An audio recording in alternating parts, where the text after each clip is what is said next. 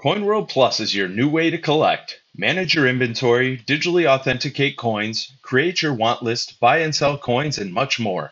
Learn more about CoinWorld Plus at coinworldplus.com or download the app now at Google Play or the App Store. Welcome to the CoinWorld Podcast with your host, Jeff. And as I've said from day one of this show, this is a big tent hobby. There's a lot of room for... And Larry. And learning has been such a tremendous of this. The CoinWorld Podcast. Time once again for the CoinWorld Podcast. We're glad to have you on board here today. I get a chance to come back and work with you. Welcome, Chris. Hey, Larry. I'm so glad. I feel like you and I haven't actually been on the same segment of any of the podcasts in a while, so I'm glad we're doing this. Well, we were fortunate enough to both do the Abby Zekman interview recently, Very and true. that was definitely a treat, but it's always good to be with you on this segment as well, because we're back once again thanks to our fine folks at CoinWorld Plus and the job that they do for us on the slab coins. And I know we're going to have some representatives out here as we start getting ready to go out and see some more shows as the year goes along right here. So make sure if you happen to be at one of the shows where the CoinWorld Plus folks are there, stop in, find out some more about what's going on.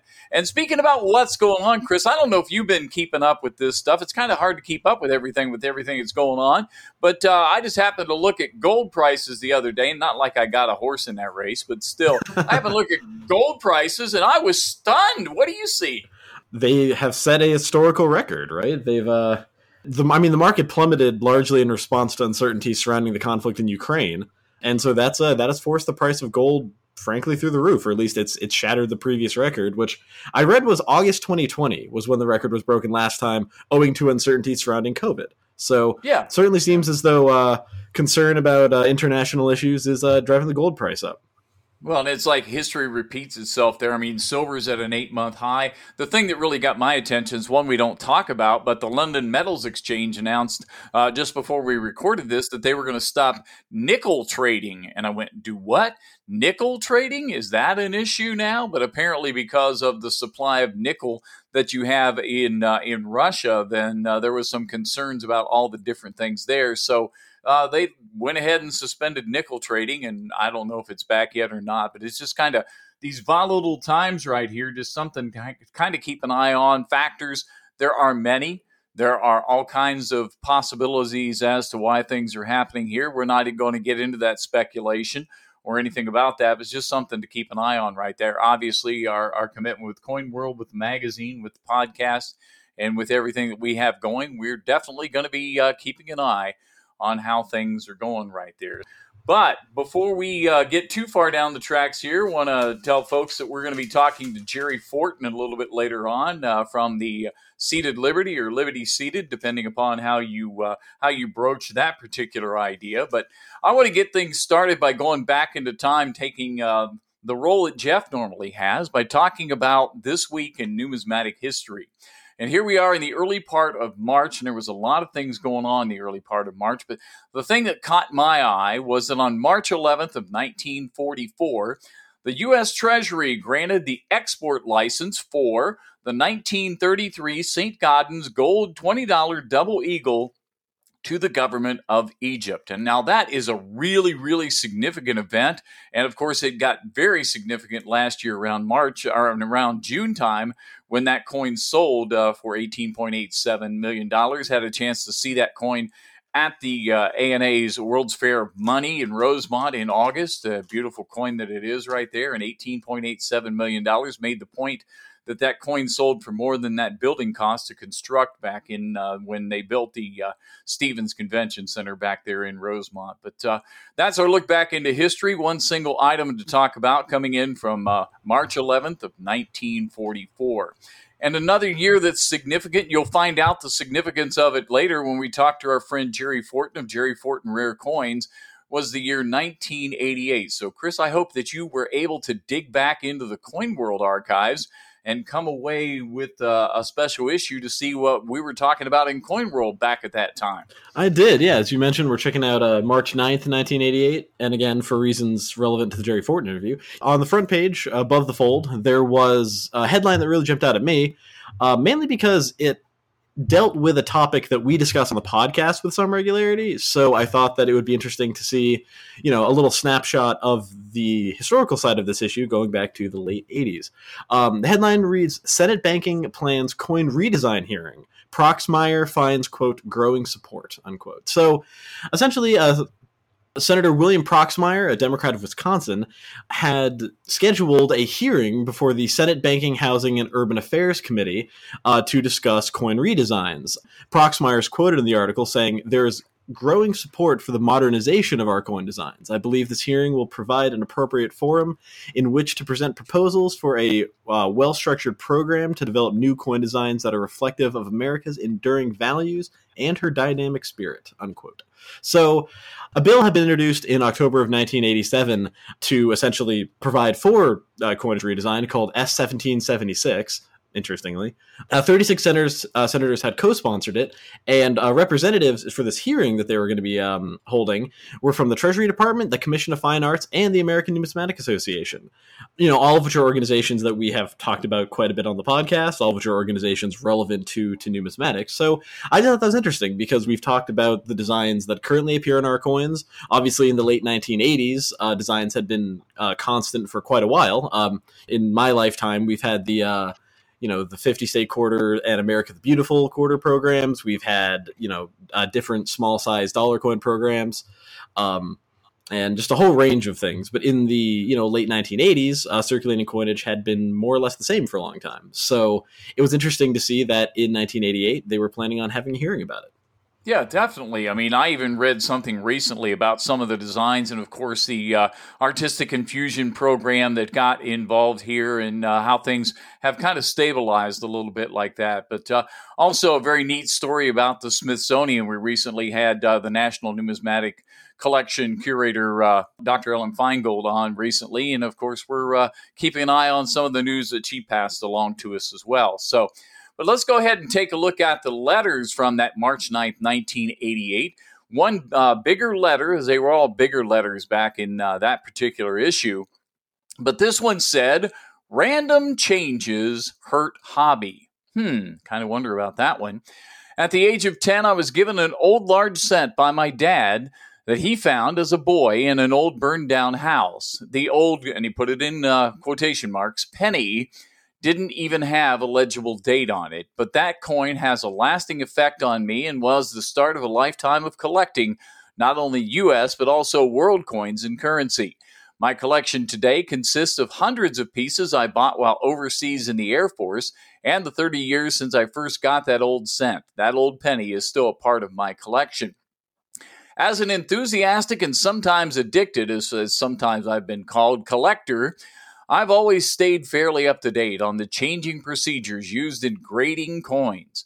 When I first started collecting, coins were graded about good, good, very good, fine, very fine, and uncirculated.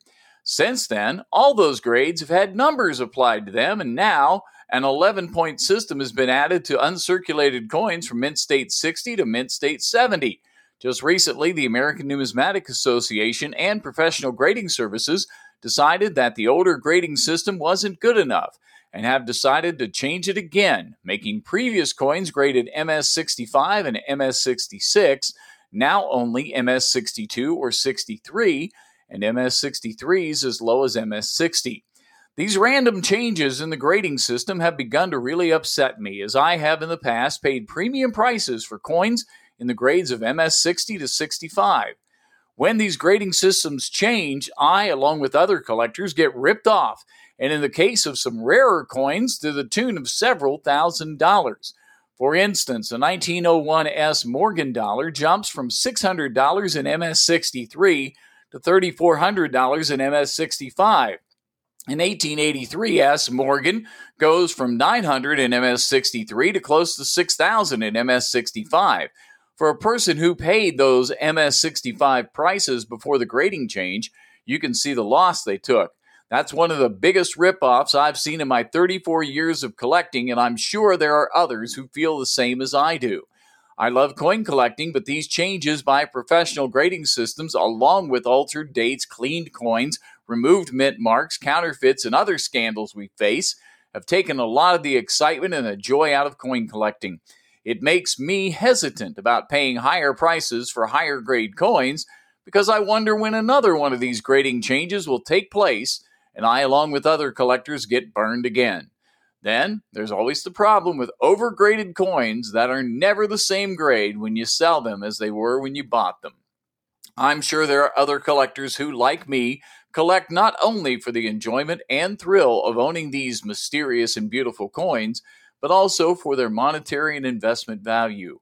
Why can't coin collecting be one investment and hobby where we don't have to worry about the people who are going to change the grading services and organizations that are getting involved with that, making decisions and changes that end up costing investors thousands of dollars? In closing, I'd like to say that if they can't make changes that benefit us, then don't make any changes at all. Even though I get discouraged with all these changes and problems, I'll always be a coin collector and just hope for the best. I love coin collecting too much to quit now.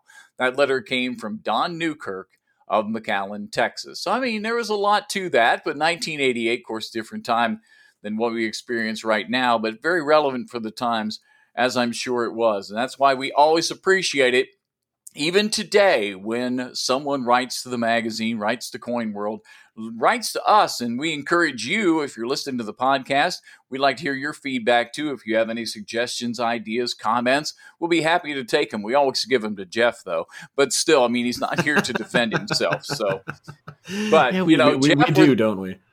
Yeah, we're going to hear from Jeff later on. He was part of the Jerry Fortin interview, but I had a chance to listen to you and Jeff last week when you were doing the podcast around the Abby Zekman interview, and it was a very interesting trivia question that you guys had. So can you relate that again for the listeners who may have missed it the first time? You know, larger responsibility as it is to fill Jeff's shoes, I'll try and do my best here. So we have been talking about Russian coins and metals, and Jeff had mentioned that a common practice by coin-producing authorities and mints in Russia was to restrike. I think metals were what we were specifically talking about, but there is a practice of restriking, I should say, metals using original dies, sometimes decades after the metals were initially produced and issued. And there is a term to describe these types of restrikes. They're officially produced. They're produced by the mints, but they're produced later. So Jeff was wondering what the term for those types of restrikes are. So Larry, what if you've got a cheat sheet, I imagine could you share with the listeners? Well, I don't know that I'm exactly right, because I'm still learning a lot of this stuff. And when I heard the question, I actually had no idea. So I turned to one of my reference sources. I went to Dick Doty's book. It's got a lot of terms in there, and I looked up some things. And I think I'm going to go with, I don't even know if I can correctly pronounce it, but I think it's like Novodel, Novodel is what I'm going to say. That's my guess is what the term could be. If I'm right, I thank Dr. Doty for that. If I'm wrong, I need to do better research. Well, I'm really glad that you said it, because that would have been my answer as well, and I also wasn't totally sure how to pronounce it, so it's super cool that you went first. Kind of crashed through that wall for us. I don't know. Novodel is how it's spelled and how it would make sense for me to say it. So I don't know. I don't know if there are any late night comedy fans out there, but there was an old Craig Ferguson bit from years and years ago where he made some obscure sort of joke about science, some scientific concept. Then he looked right at the camera and goes, "I await your letters." That's what we're gonna do. And so if we're wrong, I hope someone out there can correct us, and we do await your letters. So anyway, I think that's right. And also, by the way, did you consult? Was it the you mentioned Dr. Richard Doty? Did you consult the Macmillan Encyclopedic Dictionary of Numismatics? That's the one. Yeah, absolutely. Yep. I actually that's actually on my desk right now. Oh yeah, I mean, and it's the cover is well worn. The pages have been turned often, back and forth. Whether it's looking up something by the first letter of the word, whether it's looking up something and then finding other words that are related to that, and then it's a fascinating book that if you don't have it, I mean, I consider it one of the premier reference sources that we keep in this library back here. So I didn't have to go to that book to come up with a question, so I don't know how you managed to get out of answering it, even though you would have been correct, because you didn't have to answer when Jeff asked it. So I'm going to go ahead and ask I've got a real racket going here. I figured out how to avoid answering anything. We'll have to see if you're in on the next one here. Maybe we can get Jeff off the hook here. But I've got a question. Maybe I'll take this one. It's an elementary question, but it goes in connection with the interview we're going to have coming up here very shortly with Jerry Fortin. We're talking about Liberty Seated. And, of course, Liberty Seated encompasses the 20-cent coin, the double dime. So my question for the listeners and for Jeff or you, or if I have to answer my own question next week, I've got an advantage. The 20-cent coin was very short-lived in the history of coinage in the United States, and it continues along in other places, but a 20-cent coin is a fascination to me, and I want to know how many times did the powers try to get a 20-cent coin into our circulation before they were finally successful? I want to know how many tries it took before finally somebody said in the 19th century, yes, let's have a 20-cent coin. So it's a simple numeric answer, but you just have to tell me how many times they tried to get that coin to be part of our environment. So that's the simple question right there. You probably know it right off the bat. But, give it some thought, and we'll see what the answer is next time we get together. Sounds like a plan. I mean, it produced those efforts produced a very short-lived series. So we shall see. Well, anyway, Larry, while I ponder that, I hope the listeners enjoy your and Jeff's interview with Jerry Fortin. The Coin World Podcast is indeed pleased to have Jerry Fortin from Jerry Fortin Rare Coins on with today's episode, taking time away from what's been a very, very busy week, and we're glad to have you. Welcome aboard, Jerry. Appreciate you taking that time. Well, my pleasure. Larry and Jeff, thank you for the opportunity to chat.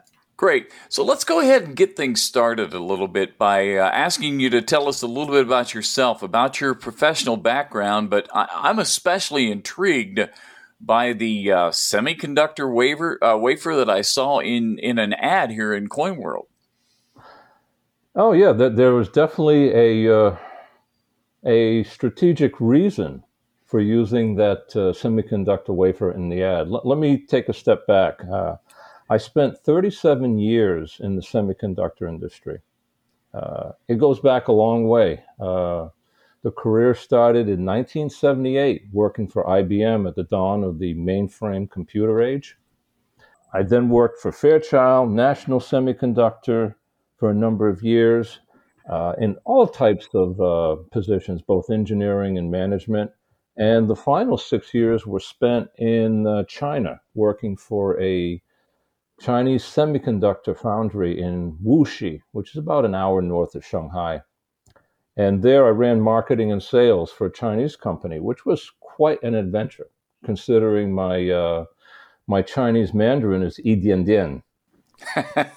So, it's been quite the career. But the skills acquired during those 37 years have lent themselves, well towards building this coin business. And I've always been a bit of an innovator and restless with respect to business. I can only do a certain position 3-4 years, then I get bored, then I need to move on to something else because I just love learning. And I wanted to feature something special in a full-page CoinWorld ad to, kickstart the new GFRC online auction platform. And I thought about it, and I said, why not go back to my roots and take a semiconductor wafer and use it as a backdrop? And that's what was done. I went online, did some Google searching, and found that beautiful image with the rainbow colors, which also serve as a great visual because collectors love rainbow tone coins. I mean, especially Morgans and, other silver pieces. So I thought this would be a particularly interesting and eye-catching way to, make a splash in Coin World. Very cool. I'm curious. You've been in the semiconductor industry for 37 years. When did your interest in coins begin? Is it a similarly lifelong pursuit, or where did it fall in your timeline? That's a good question. Like all of us, when I was a young boy and I shoveled driveways up in Maine, snow, and mowed lawns, I was filling the Whitman blue folders with Lincolns and Buffalo nickels. And I mean, I did not have substantial financial means, would go to the bank on my bike and get 5 rolls of pennies and search the rolls. So that's how I got my start in numismatics like everybody else. I was actually a Coin World subscriber back in the early 70s. I would read Coin World from front to back. Then, girls, electronics, stereo equipment became much more important. I just forgot about coins until, 1988. And then there was this event in my life that just really triggered the passion for coins. It was a Christmas Eve, and my wife's mother gave us a roll of Morgan dollars for Christmas. I mean, she probably bought them on Home Shopping Net. And looking at the condition, and I don't want to think what she paid for them. My wife looked at them and just passed them to me. I said, all right, you do something with them. And that was it. That restarted the passion. So this is 1988. So the first half of 1989, I started collecting Morgans. And within 6 months, I was thoroughly bored. Morgans were not for me because they were omnipresent. You go to any coin show, there's Morgan dollars everywhere. And I like more of a challenge in life. So then I made a command decision one day to sit down, take out the red book, and select a Liberty-seeded coinage series that I wanted to pursue.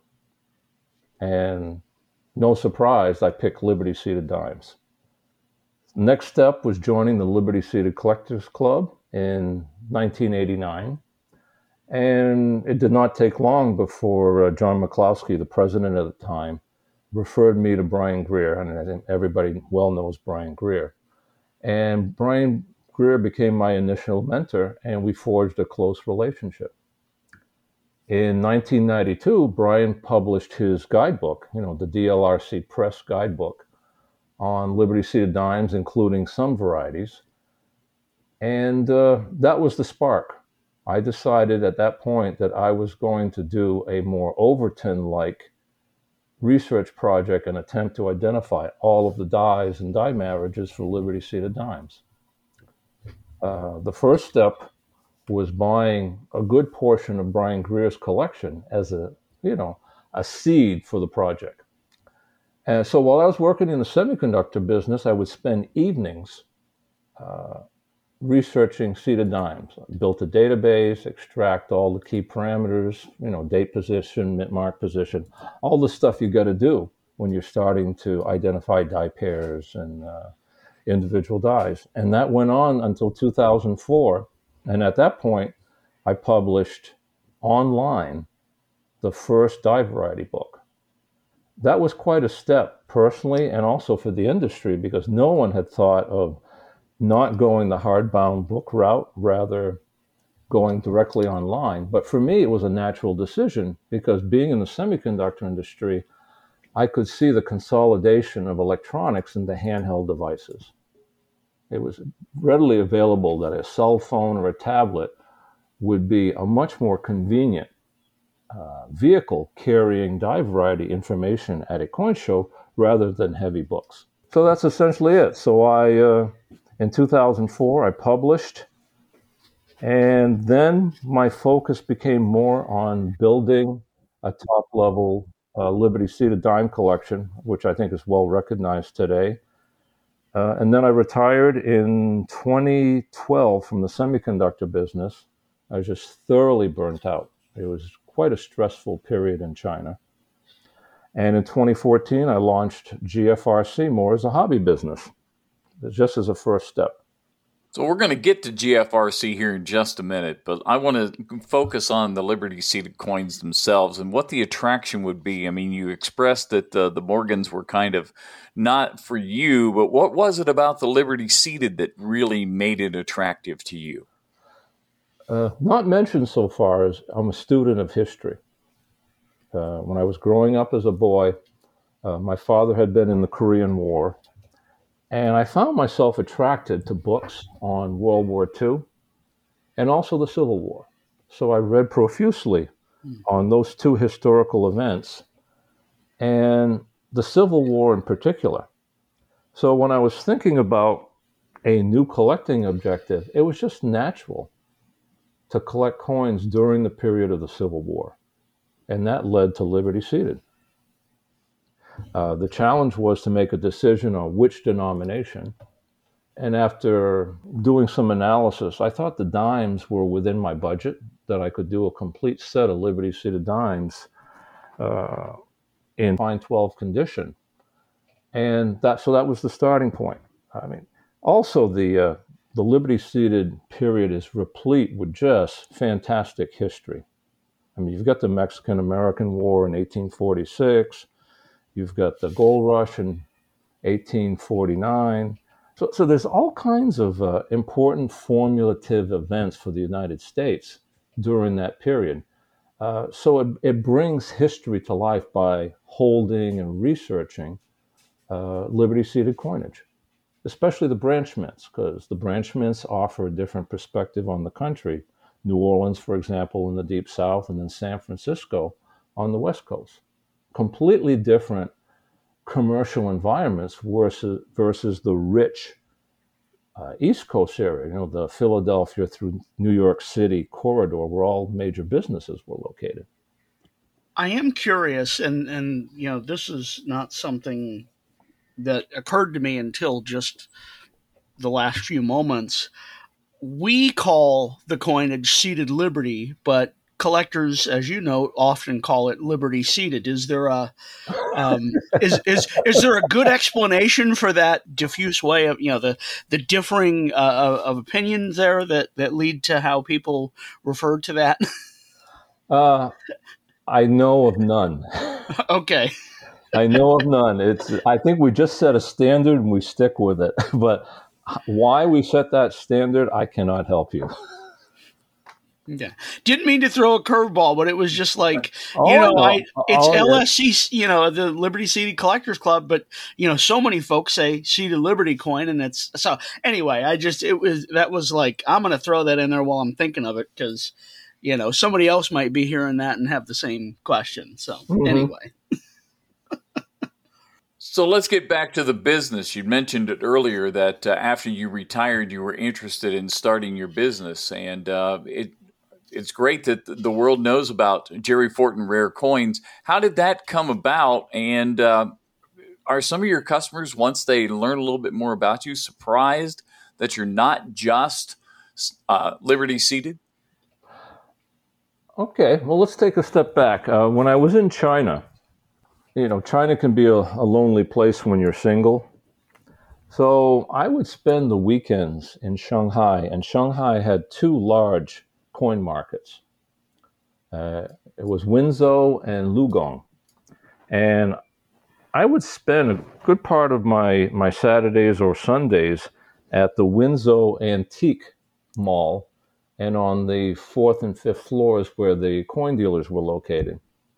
And I started building relationships with some of those dealers. Some of them spoke English, and some of them sold U.S. coins. And since in my role, I was back and forth. I was constantly flying back and forth between China and the United States.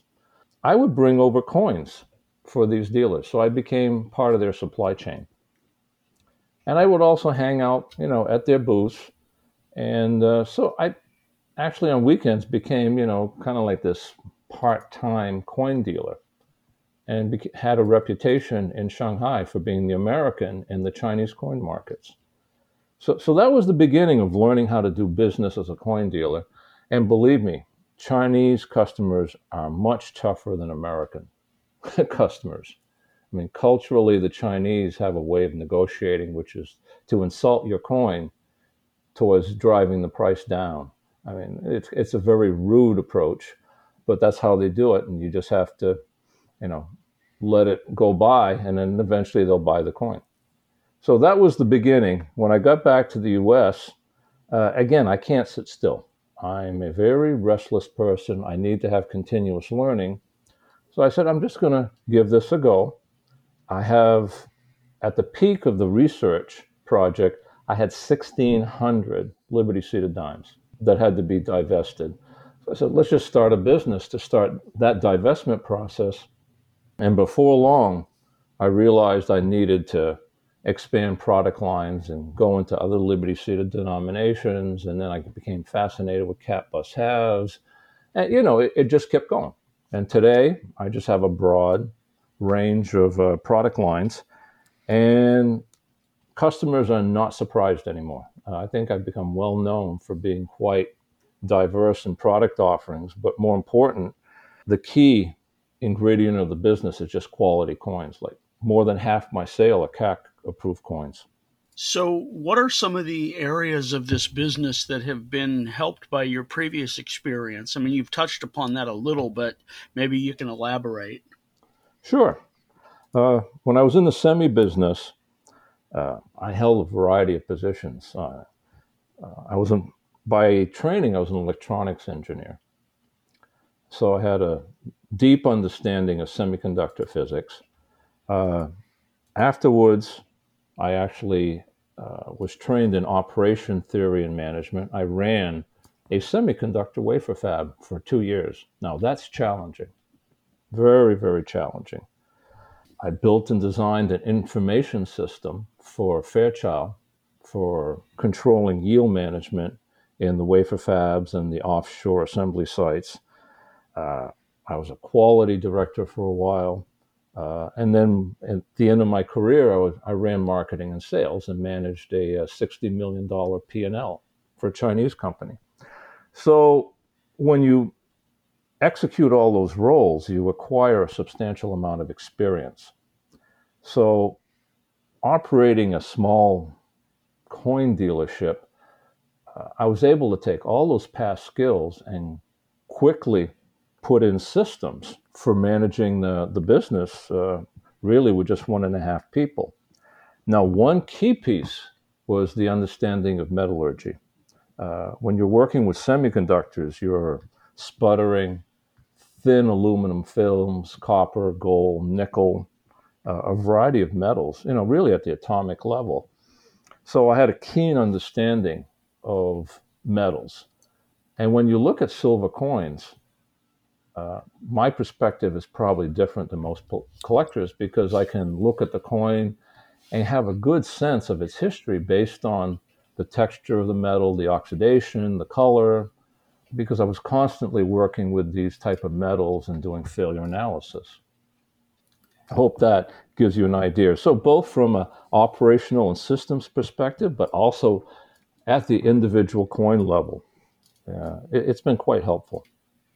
It's great. And, the idea that you keep coming back to that you can't sit still. I mean, it's obvious then that there's going to be a lot of growth and expansion into the business as it continues to mature here. And one of the areas we see and talk about a lot in numismatics is the acquisition of product by way of auctions. And auctions have seemed to have gravitated more toward online. And it looks like that GFRC is gravitating that way as well.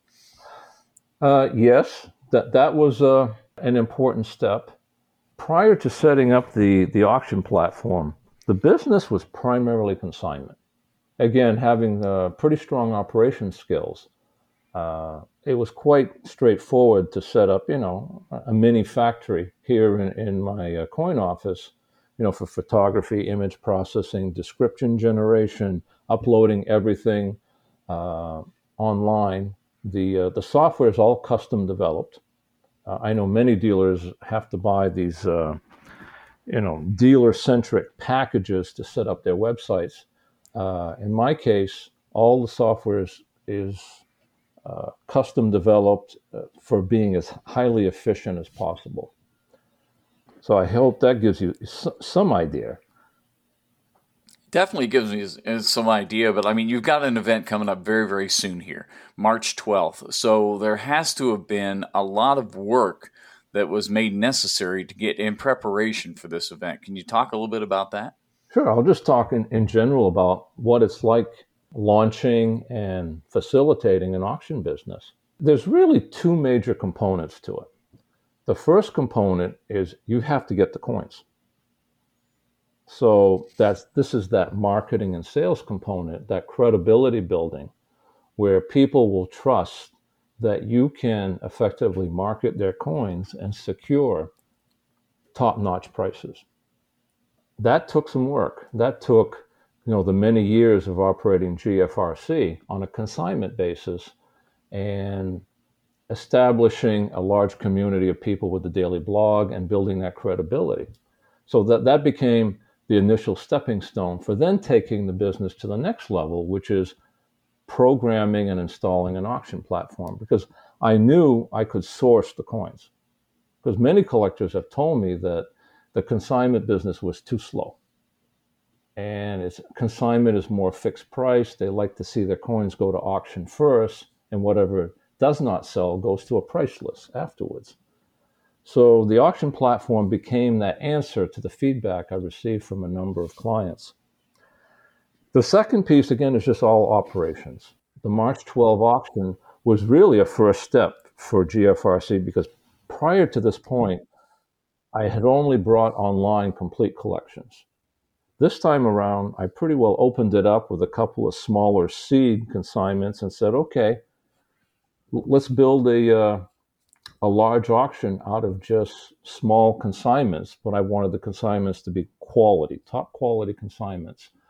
And we ended up with 71 pieces in the matter of a week and a half, which was quite rewarding. In terms of the operation, then the coins come in, they have to be photographed, they have to be loaded into a database. I set reserve price recommendations for all coins, which I think is something unique for collectors. Collectors, I think, don't like auctions due to the reserve price setting process because they're just not in the business day to day. So to help my clients along, I will take the first shot at setting a reserve, and then they can approve it or they can make changes. But I think it's gone very well with clients. Most of the time, those reserves are approved. They just say run with it. Once the reserves are approved, then the next step is writing descriptions. And right now, Len Osberger, who's well known, he was a contractor for Heritage. He's also now the LSCC president. He does the majority of my cataloging, as we'll call it, the description writing. Because again, that is a lengthy process while I'm busy doing photography and the other aspects of the auction setup. And from my observation, I'm glad you mentioned the blog. We'll get to that in a minute. But you seem to be, I won't say a one-man band because you have Diane to help with shipping and other particulars, and of course Buddy there to provide constant companionship. But you've written recently about this leads to 12-hour work days and lots of work, but you're turning this around rather quickly. I mean, it seems like just based on reading the blog, this auction has come together in just a matter of a couple of weeks, and that's far more agile than some of the big companies. Can you talk about that? You're quite perceptive. That's true. Let's go back to the semiconductor business. In the semiconductor business, it was a very high-stress environment where you were forced to be as efficient as possible with your time. In the early days, we were trying to shave 1/10 of a cent off the cost of building a computer chip. We were down at that level from an analytical basis. So I have this natural mindset of efficiency. And people will probably think I'm crazy. But when I'm working here in the office with coins, I'm always studying every business process or every handling process I have in the office. And I'm thinking, how can I streamline it? How can I make it more efficient? How can I do less steps to format an image? And when you do this over a period of years, you become incredibly efficient, which means you can turn coins very quickly, much faster than the competitors. And in the daily blog, by communicating every day on what I'm doing, how I'm doing it, all the new coins and the images that are posted, the community sees the effectiveness of the business and what they're getting for the commission rate. So it's a spirit of continuous improvement. I'm working 7 days a week while I'm in Florida, and I enjoy it. I have this passion for building a business, and I have a passion for coins. So it works very well together. When I get back to Maine in May, because we're snowbirds, you will see things slow down a bit. I will stop working weekends, and I will be focused more on another project I have going, which I've talked about in the blog, which is developing 20 acres of wooded land into walking trails. And I think that's just your desire to get back on that tractor is what it comes You down got to. it. You got it. You got it. Okay. There You have got it. I got a brand new upgraded tractor that'll be available when I get back to Maine, and I'm looking forward to being on that tractor. Yeah. Going back to the auction a little bit, you mentioned the number of lots that were involved. I think one of the biggest downfalls of a lot of online auctions is they are so huge and so massive that you can't even get through all the listings. And another thing I like about this is the reserve, because it takes me back to a comment you made at a presentation at the Fun Show in January where you were talking about Liberty Seated Quarters, where you made mention that there is very little understanding as to what the value of these coins can be, because it seems like the trade papers, and we're probably among them, can't keep up with what's going on because some of these coins are traded rather infrequently. I'd like you to expand upon that. You're absolutely correct. You were quite attentive at my presentation. When you get back to early type, other than some of the common dates, like for Liberty Seated Quarters, there's probably 10 common dates that trade on a regular basis. And beyond that, the other dates trade infrequently. There's low survival rates and very low availability in the current market. I mean, you walk a regular bourse floor and start counting the number of Liberty Seated coins that you will find in dealer cases outside of, the high-end pieces in 65 through 67. But the true collector coins are very, very difficult to locate. Most are in collector hands. Now, when coins of this caliber don't trade often, you don't have information by which to reset pricing. This is where I come in, since I'm probably one of the larger dealers now in the country for all Liberty Seated coinage, is since I trade and I work with collectors, I have insights that other people don't have. And I get it. It's difficult for CDN and other individuals, that publish price guides to be on top of all series. It's much easier to monitor Morgan's, U.S. Gold, and then 20th century type coins that trade constantly. It's easy to discern a trend. But when you have Liberty Seated coinage with some dates that you may see 2 or 3 auction trades in a year within a grade range, what do you do with prices? How do you adjust them? This is where I come in with reserve setting, is I'm using my own sales archive now, which captures all of my sales for the past 7 years, along with the CAT guide, CDN, Coinfax, and I can pretty well digest all this information and make a recommendation on what I think the coins are truly worth in today's market. And so far, I think I've been pretty accurate. Each auction has had about a 70% sell-through rate, which is, I think, is quite good. That's pretty cool. Your attentiveness to the market and interaction with the market, your metallurgic background gives you some insights to this as well. Are Seated Liberty coins, given their rarity and history and all that, are they often items that are threats of counterfeit, either contemporaneous or more modern iterations? How important is being wary about that for the would-be collector? Oh, that's a very good question.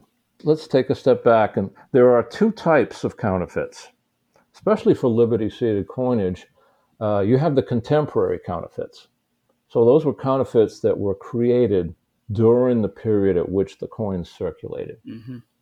And if you look on my website, I've done quite a bit of analysis of contemporary counterfeits. I built a separate database for that. On my website, you'll find the Liberty Seated Dime contemporary counterfeits, and on the LSCC website, you will find the quarters and the halves. Most collectors are not fooled by contemporary counterfeits, though there are some incredibly well-done counterfeits. And I'll give you one story. Years ago, when I was doing research, I bought an 1842 dime from Dick Osborne. It was in an NGC holder. And I put it in my web book. And I gave it its own die variety listing. And I kept looking for a confirmation specimen for years. And I could never find one. And after I did a lot of the contemporary counterfeit research, I went back and looked at this darn thing, and I says, I'll be darned. It's a contemporary counterfeit that got graded by NGC. And it fooled Dick Osborne. It fooled me. So I sent it back to NGC and told them what it was. And, yep, they bought the coin.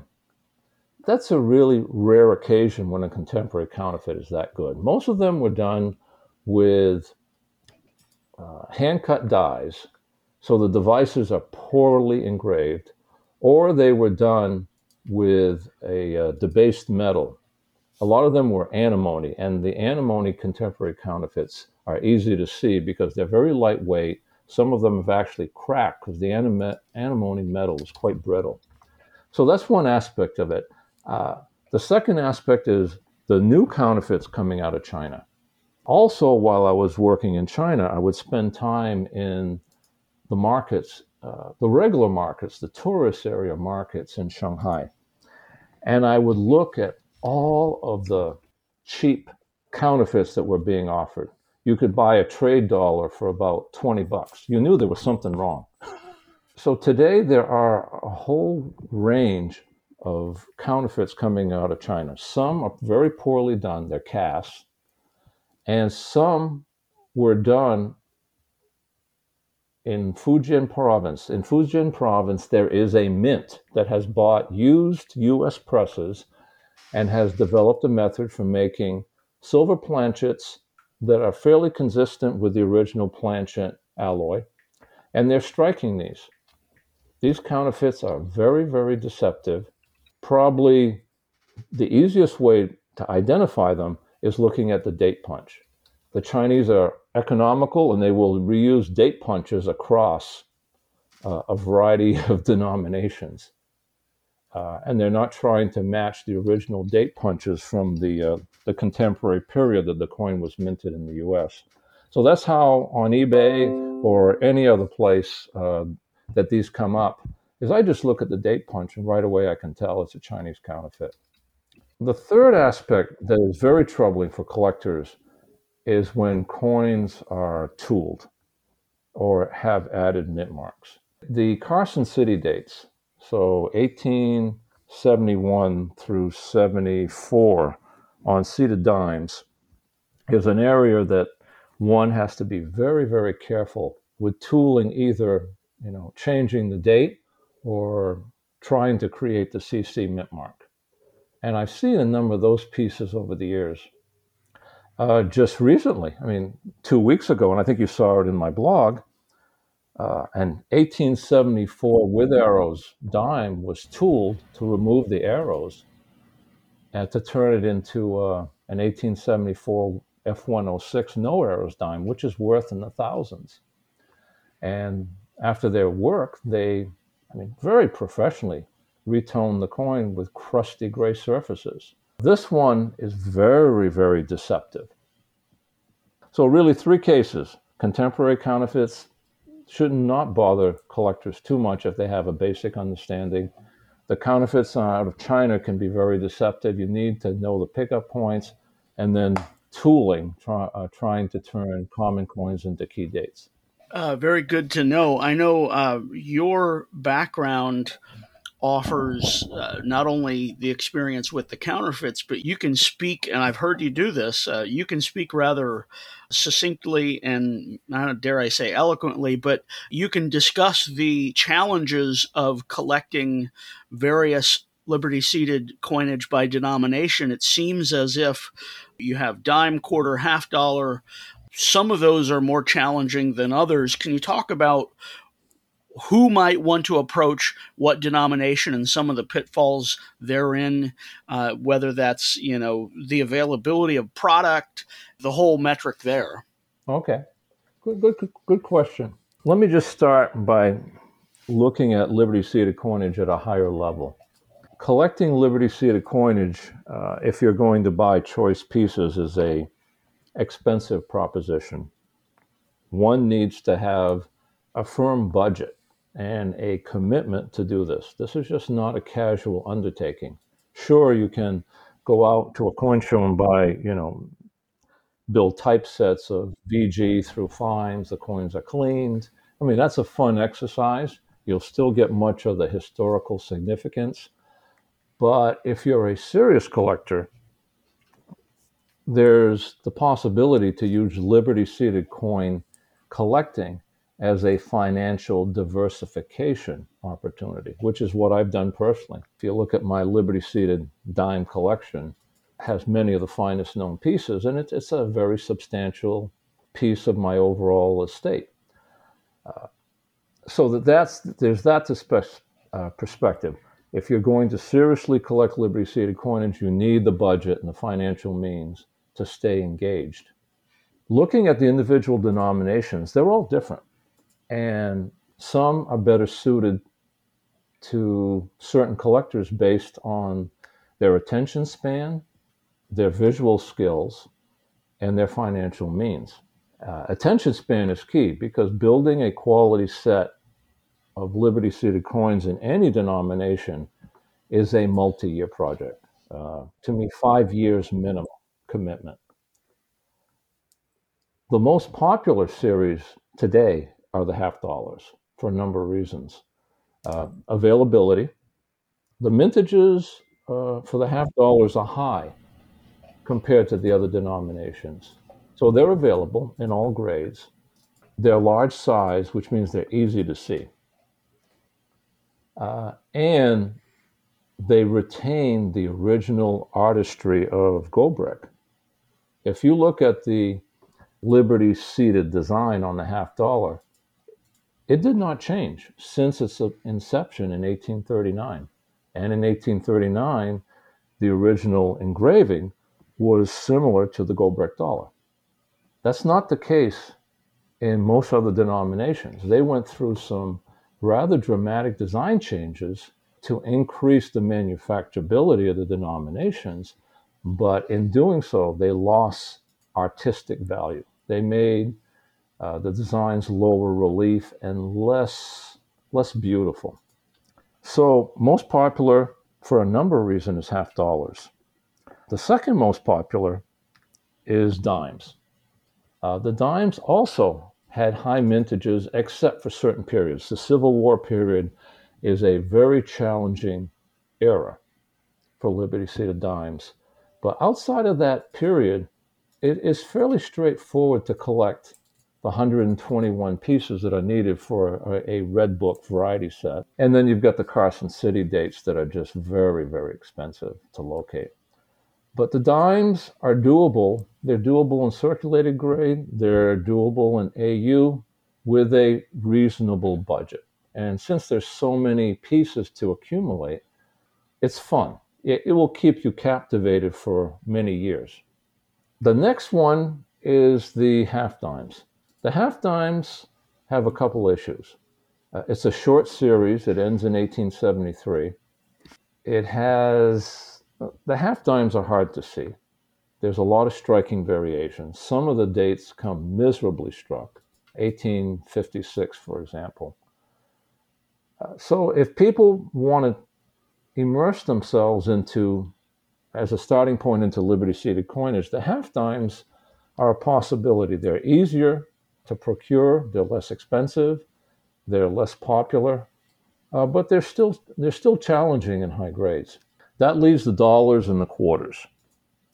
You heard me speak about the quarters. The quarters are the most challenging from a survival rate perspective. The quarter mintages were low in the 1860s, 1870s. Even the Philadelphia mintages were low, along with the branch mints. Survival rates are very low because the quarter was a workhorse denomination in commerce. Quarters are not for the faint of heart. If you're serious about building a top quarter set, you're looking at a 5 to 10 year project, along with having these reserve funds on hand when the right coin does appear to the market. Today, Liberty Seed quarters are closely held by a number of collectors, and it's very difficult to pry the quarters away from these individuals because they're such prized pieces and they are appreciating in value. That leaves the seeded dollars. The seeded dollars are challenging from several perspectives. The dollars are low mintage in most cases, other than a few dates. They're expensive, and availability of choice pieces is very, very low. One of the problems that I hate about dollars is probably at least half of the certified dollars have been cleaned. You go to any bourse floor and start looking for seeded dollars and holders, and I just shake my head all the time. The grading services are very lenient on seeded dollars because the populations are so low, so they will grade a number of clean coins. When you factor all the clean coins out of the equation, there are very few choice coins available for collectors. And that makes collecting the series very, very difficult. It requires considerable patience. And when choice pieces do appear on the market, the bids go up very quickly because the knowledgeable individuals will pay the price to get at these coins. The other problem with seeded dollars is many have been enhanced or worked on. I see this often when you look at certified seeded dollars. And again, my metallurgy background, it's not very hard to see how the coins have been enhanced. That helps a lot. I mean, and you'd mentioned earlier about how when you got interested in Liberty Seeded and in the dimes that you turned to certain resources. So what should a person who's interested in collecting these, if they have everything that's necessary to do so, what should they do to get started? My advice would be to have a conversation like this with me or with any other dealer that specializes in Liberty Seeded coinage. Before spending any money, is think through what your goals are, what your time frame is for building a collection. Is it going to be a casual affair? Is it going to be a serious undertaking? Do you want to be in the top 5 in a PCGS set registry? You have to sit back and think about this first. Secondly, you have to look at the different denominations and, again, decide which denomination is right for you based on your overall goals. Thirdly, and which everybody says, buy the book before you buy the coin. Try and do as much online and book research and learn about the series, learn about the key dates, learn about the pricing structure before you jump in. And once you feel comfortable with your targeted denomination, then start buying. The question becomes, do you buy common dates first or do you jump into key dates? Because key dates continue to appreciate. The problem with that equation is how good are your grading skills on a denomination that you've not examined in hand for a long period of time. One of the issues with Liberty Seeded coinage is strike. Modern day coinage, the strikes are consistent. Even Morgan's, Walking Liberty halves, even though there's some striking issues on the obverse and Walking Liberty halves, seeded coinages, the striking issues are much more diverse. They're branch mint specific. Grading branch mint coins versus Philadelphia struck coins is a challenge because many times the grading services will grade strike and not wear. So there's a whole level of complexity once you start jumping in that you need to understand, but you can only do that by having the physical coins in your hand. My advice to people is before you jump in, go to auction lot previews and look at several hundred coins from your targeted denomination and determine the availability, look at the striking variation, look at the grading, looking at luster, looking at all these parameters. You'll become much more comfortable in terms of the objective you're setting. Good advice to follow right there for sure. So let's talk now a little bit and wrap this up with some ideas of where you've mentioned Liberty Seated Collectors Club.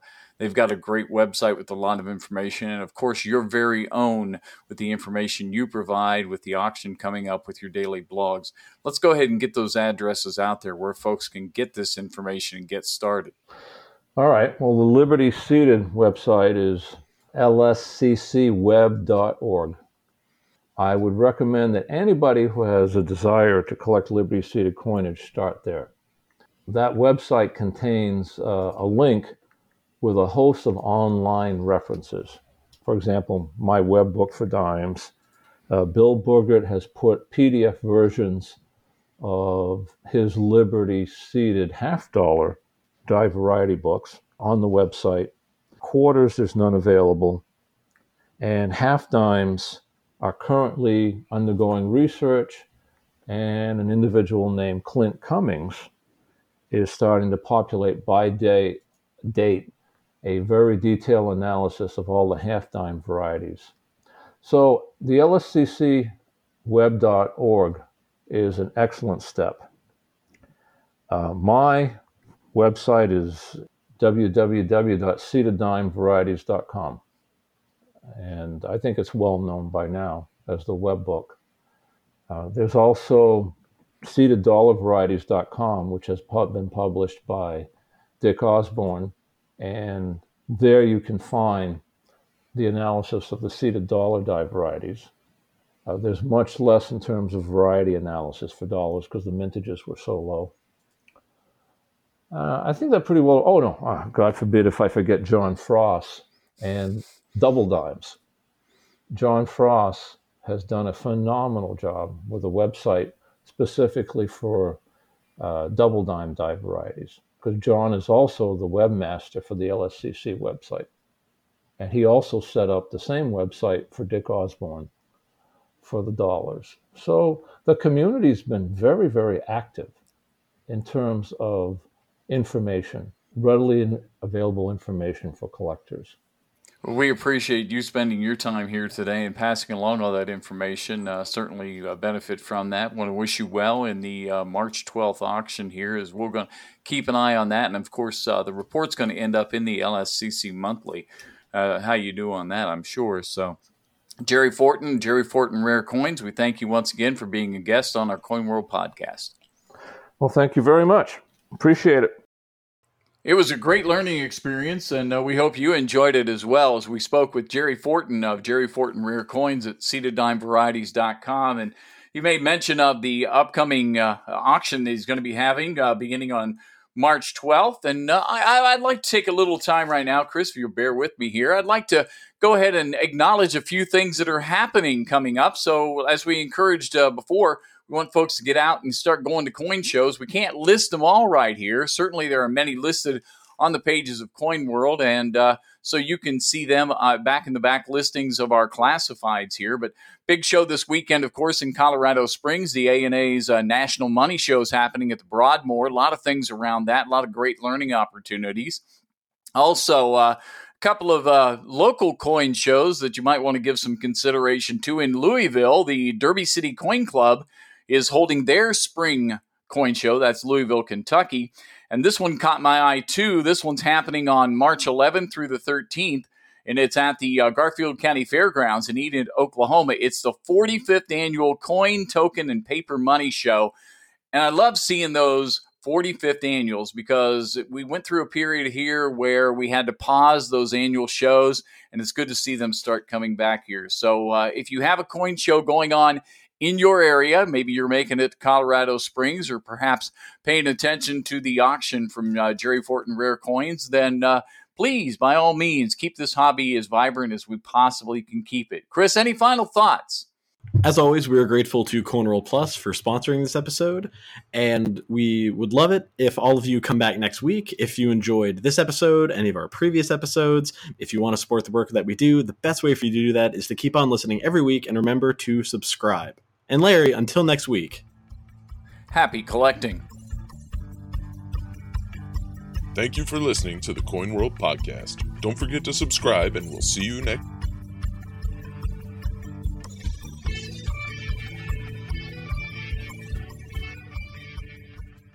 CoinWorld Plus is your new way to collect. Manage your inventory, digitally authenticate coins, create your want list, buy and sell coins, and much more.